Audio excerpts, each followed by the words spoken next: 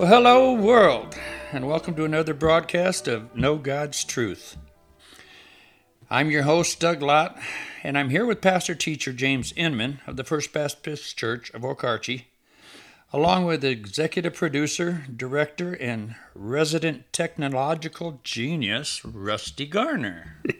No. It's our hope, as always, to help you understand God's Word and to give you some tools to apply that Word and truth to your lives. So, Rusty, as I was reading up on this, verses 16 and 17 of John 6 says, 17 says, "And when evening was now come, his disciples went out to the sea, and entered into a ship, and went over the sea towards Capernaum. And it was now dark, and Jesus was not come to them." Did I read that wrong, or did the disciples leave Jesus behind? What do you think? They left him behind. Yeah. I was a bit confused about that myself. It was Like, around why? 4 miles. It says they had somewhere around 4 miles they had rowed out to sea and no Jesus with them. Yeah, and it says, I can't remember, is it in John right here, or was it in Matthew I was reading?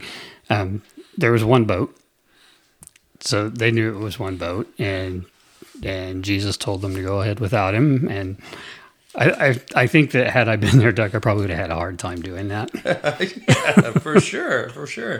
It was, as we were texting back and forth before this session, I was looking at pastor's answer for that, and he just came back with one verse, and leave it to the pastor to have us use scriptures to interpret scripture.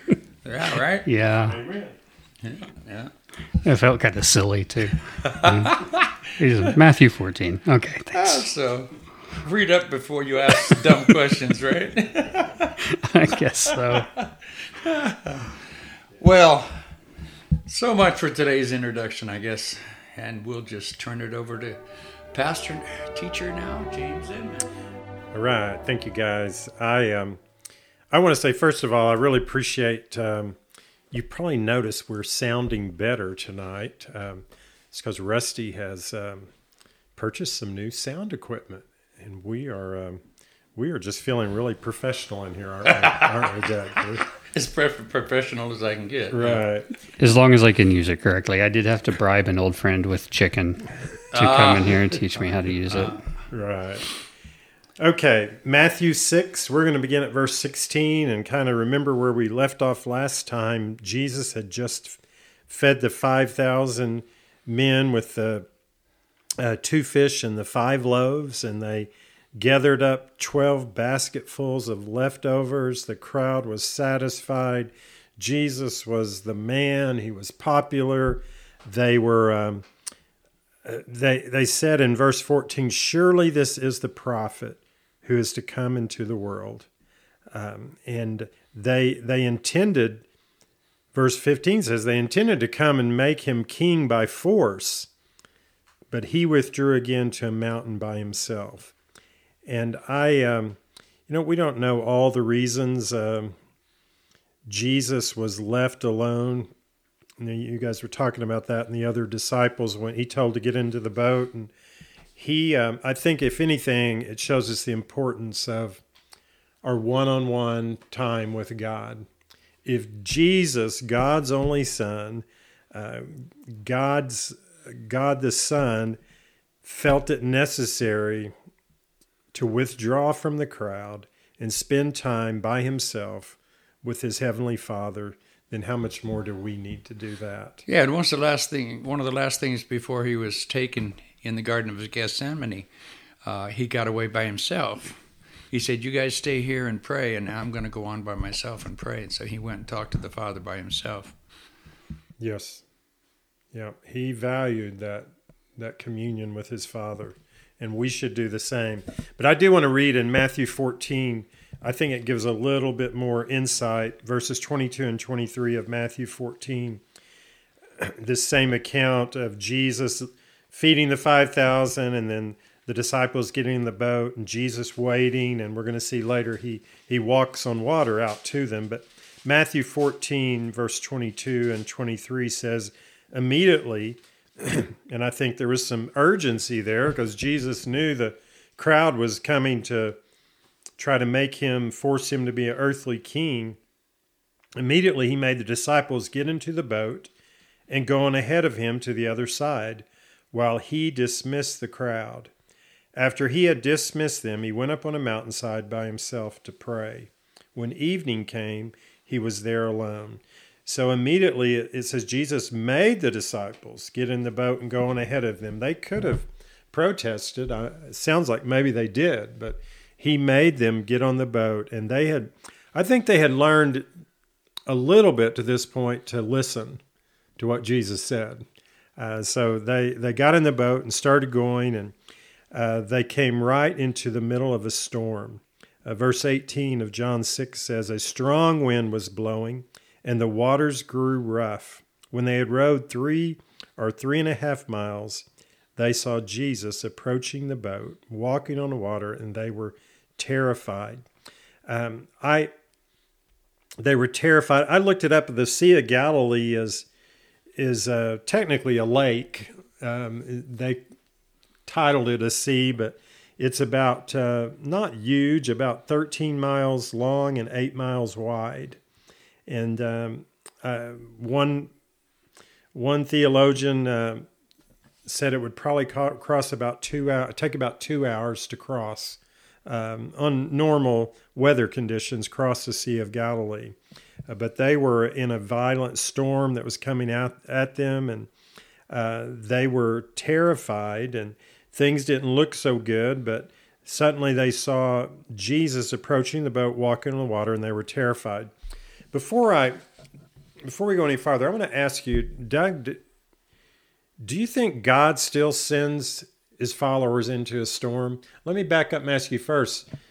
Do you believe Jesus knew he was sending the disciples out into a storm? That's a gimme. That's a layup. God, Jesus is God, and he knows all. He's omnipotent. And yes, he knew exactly what he was doing, sending them out there. And he had tests for people coming up. He had a test for Peter coming out of the boat. Yes. So does God send us into storms today, you believe? Does he send us into testing times, trials at times? Yes, I believe he does. Not only to, that was Pam's take on it, the testing and trials, but also to mold us and to give us, make us stronger so that we can deal with, what comes our way along with him. And so, yes. Right. Yeah. If we didn't ever get a toddler, a baby, up on their feet and hold their hands and try to get them to walk, they would probably never learn to walk, would they? No. We got to have that encouragement. God's word even says in the book of James that, and this is hard to understand at times, that we should count it joy when we face. I want to read James 1, yes. verse 2 and 3. Consider it pure joy, my brothers, whenever you face trials of many kinds, because you know that the testing of your faith develops perseverance. Perseverance must finish its work so that you may be mature and complete, not lacking anything. So there is a reason, and we don't understand it, may not always see it. God's ways are above our ways, but God's testing, the trials, the storms in life, there's a purpose to increase our faith, to grow and be stronger in him and learn to trust on him. I think it's interesting. One of the first things he said when he came to the disciples in verse 20, he says, but he said to them, it is I, don't be afraid. Don't be afraid. In the middle of life's storms, we don't have to be afraid, do we? The wind may be strong, but Jesus is stronger. Another one of those 365 fear nots. Amen. Yeah. Scripture is filled with those. Jesus told, don't be afraid. And the wind may be strong, but Jesus is stronger. The Gospel of John doesn't include the narrative of Peter getting out of the boat and asking if that's really you, Lord, may I walk to you? And we know some of the other Gospels include that, but we're focusing on John, so we're gonna go on. But it says, verse 21 says, then they were willing to take him into the boat. And I liked it. I hadn't really noticed before. It says, and immediately the boat reached the shore where they were heading. And they were heading to Capernaum. But suddenly it became a fast motorboat. Turbo. Yeah. Yeah. Immediately the boat reached the shore where they were heading. And really, Jesus didn't even need a boat to get them to that shore in a hurry, did he? Yeah. Yeah. Could have picked him up and walked on the water, all of them. Yeah. Amen. So they got to Capernaum, and it's the next day, verse 22, the next day the crowds got up and they started looking around and what happened to Jesus? And it says they realized that only one boat had been there, and Jesus had not entered it with his disciples, but that they had gone away alone.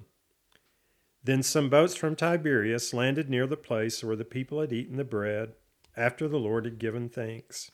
I thought that was interesting. That stood out to John. He says, this is a place where the people had eaten bread after the Lord gave thanks. Mm-hmm. I thought that was interesting. He didn't say this is a place where the people had eaten the bread and there was 5,000 and we gathered up 12 baskets. He said, no, this is a place where they ate after the Lord had given thanks. That stood out to John, and I think that's important. We talked about before. We need to be thankful people, to stop and give thanks at every opportunity. And Jesus lived a life in that way. He was thankful, and he taught his disciples to be thankful for the blessings of God. So once the crowd realized that Jesus and our disciples were there, they got into their boats and went to Capernaum in search of Jesus. So they were looking for Jesus, and when they found him, verse 25 says, on the other side of the lake, they asked him, Rabbi, when did you get here? I think it was almost, when did you get here, but also, how did you get here? Yeah. We know you didn't get in the boat, so what's the deal? Yeah, they weren't sure how that happened. Jesus didn't bother to answer the question, did he? He's done that before. We've seen in John some of the questions Nicodemus asked, or the woman at the well. He always turned the conversations to a spiritual conversation, to the true things that he came for. Jesus answered in verse 26, I tell you the truth. That's probably in the King James. Verily, is that one of the verily, verilies? Mm-hmm. Okay. You are looking for me, not because you saw miraculous signs, but because you ate the loaves and had your fill. In other words, they were getting hungry again. And they thought that Jesus could meet their hunger, meet their physical needs. Yeah, so he didn't even answer it. He just went right to that. And he did the same in chapter 4, verse 48. He said, then Jesus said to him, except that you see signs and wonders, you will not believe. He did the same. He didn't answer with staying on the same subject. He changed the subject and said, you have to see miracles. Why? Right. He knew their hearts. They had come for the miracles, for the feeding, for the show that Jesus could give. They were ready, to make him an earthly kingdom. And Jesus said, verse 27, do not work for food that spoils, but for food that endures to eternal life, which the Son of Man will give you. On him, God the Father has placed his seal of approval. So don't work for food that spoils. I want to ask you, listeners, are you working for food that spoils? Is your life all made up about working for temporary earthly things? And we should be hard workers. We should provide for our families. We should honor God and do our work as we're working unto the Lord. But our goal, our focus needs to be on the eternal, the spiritual. And that's what Jesus was saying here. It's much like the parable of the rich fool in Luke 12. Remember, he had a great crop, Doug, and he said, "What should I do? I can't even store all this in my barns." And he said, "Well, I'm going to have to tear down, build bigger barns. Yeah, tear down my barns and build bigger ones." And he said, "I'm going to take life easy, eat, drink, and be merry." But God said, "You fool, this very night your life will be demanded from you." He was working for the bread of this world. He was working, do not work for the food that spoils. He was working, storing up the things that spoil instead of storing up treasures in heaven. And Jesus is telling them that here, don't work, don't get your focus off the signs, the miracles, the feeding, and get your focus on me. I am the one that God sent, the Son of Man. He will give you a bread, a food that will endure to eternal life. Then they ask him, "Okay, what must we do then to do the works God requires?" Jesus, you're not going to do a miraculous sign, you said. So what is it? And you said that you're going to give eternal life, or you have the food that endures to eternal life. Well, what do we have to do?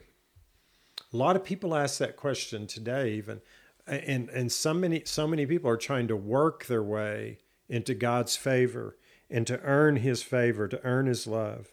Jesus answered, it's much like I thought of the Philippian jailer in Acts 16. What must I do to be saved? His was an honest, I think theirs was more of a, what can we do? We're working hard. We're Jews. We're trying to follow the law. What must we do to do the work God requires? Jesus answered. They were still trying to get him to provide explanation and other miracle. What do you got to say for our fathers got manna in the wilderness, Right, right. And can you imagine that? Manna for 40 years? How many ways can you prepare manna? Banana bread? Manicotti? What do you got? I wasn't prepared for jokes. Okay, anyway. We'll see if Rusty edits the joke out. Probably not. But Jesus answered. I'm a pastor. I'm sorry. The work that was going to bring eternal life. It wasn't a work, was it? No. In verse 30, Jesus answered, "The work of God is this, to believe in the one he has sent." Here again, and I was saying before we started recording tonight, how amazed I am just again.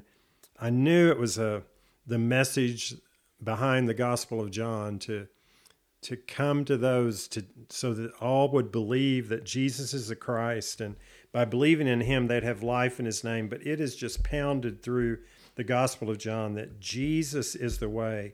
Believe in him. Believe in the one that God has sent. Trust him for your salvation. Don't work for food that spoils. Don't get your focus on the things of this world. Get your focus on spiritual things. You said, and you repeated that don't just work on the things of the world. After I quit working for the things of the world, which I was miserable at, although I did provide, after I stopped doing that and I allowed God to be everyday Lord of my life, all of a sudden he started blessing, and to the point now where he just blessed beyond measure. If you trust in God to provide, he will. Yes, he has already provided everything we need in Christ. In Ephesians 1, it says, every spiritual blessing we need, God has given. Every spiritual blessing we need has been provided by God. So they ask about works, and he said the work is to believe. And then verse 30, so they ask, what miraculous sign then will you give us that we may see it and believe you? So if we're going to believe you, we want you to do something to make us to believe it. And it said, you mentioned the manna, Doug. It says at verse 31, our forefathers ate the manna in the desert, as it is written, he gave them bread from heaven to eat. Jesus said to them, I tell you the truth, it is not Moses who has given you the bread from heaven, but it is my Father who gives you the true bread from heaven. For the bread of God is he who comes down from heaven and gives life to the world. So that's the one who's going to give the true life. It's going to come down from heaven. What happened to the people in the wilderness that ate the manna? They perished. Yeah, they perished. They perished. That was earthly stuff. That was the works. That was the things of this world. Now, they didn't connect this verse 33 when Jesus said, for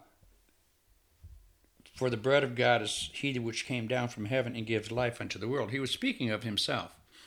But later when he says, you're going to have to partake of my body and my blood, and they didn't connect that, what he said then, later when he said those other verses that put him off and made some not walk with him anymore. You're right. We're going to see that. We'll see that in the next session, how many the hard sayings turned them away. They were looking for a earthly king and leader. But Jesus said that, I tell you the truth, it is not Moses who has given you the bread from heaven, but it is my Father who gives you the true bread from heaven. For the bread of God is he who comes down from heaven and gives life to the world. And I think verse 34 is much of a, sir, they said, from now on, give us this bread. I think it's a little bit like the woman at the well. Exactly what I was thinking. Yeah. Go ahead. No, you. Well, that Jesus was offering living water, and she said, well, give me some of this water so I don't have to keep coming back to this well and in the heat of the day and getting my water. And she came to the realization that Jesus was talking about spiritual things, eternal life, a living water, the Spirit of God that was going to. And these people, they didn't get there. These Jews they were still all about signs and miracles, and you got to prove it. We're not going to believe you. They were too hung up in their traditions to believe in the Messiah. They believed that Jesus would be an earthly king, and he didn't come that way. So they said, sir, from now on, give us this bread. And I want to wrap up there. I want to read, though, verse 35, where we'll start next time. It's the first of the 7 great I am statements that Jesus gives and John records in his gospel. The first one, verse 35 of John 6. Then Jesus declared, I am the bread of life. He was trying to make it clear it's not about manna, it's not about works, it's not about miracles, it's not about eating all this food, it's about trusting in me. Verse 28, then they asked him, what must we do to do the works God requires? Jesus answered, the work of God is this, to believe in the one he has sent. It's all about grace, isn't it? We don't work. We don't earn our salvation. If man could earn his salvation, God made a terrible blunder by sending his only son to die on the cross for our sins. The truth is we cannot work. We cannot do enough good deeds. We've all sinned and fall short of the glory of God. But Jesus came to quench our desire for eternal life by being the living bread. He is the bread that brings life. Thank you for joining us. Let me pray with you as we close out this session. Our Father, we just thank you that you're the God of the storms. You're the God that says, do not be afraid in the midst of a storm. You're the God that never leaves us in a storm. And I just thank you for the reminders of that and the story of Jesus coming and walking on the water to his disciples. God, just lead us to be faithful prayer warriors, that we will see the value in separating ourselves from the world and finding our mountainside, our front porch chair, or our car on the way to work, where we can pray and cry out to you and hear from you.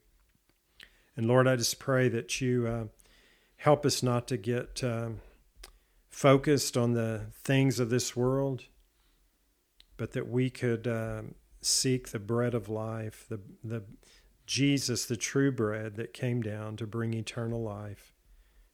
We thank you and praise you, and I pray for each one who's listening, God, you have met their needs in Jesus, and I just pray that you give each of us more faith to trust you. In your name we pray, Lord. Amen. Amen. And as always, until next time, blessings and peace.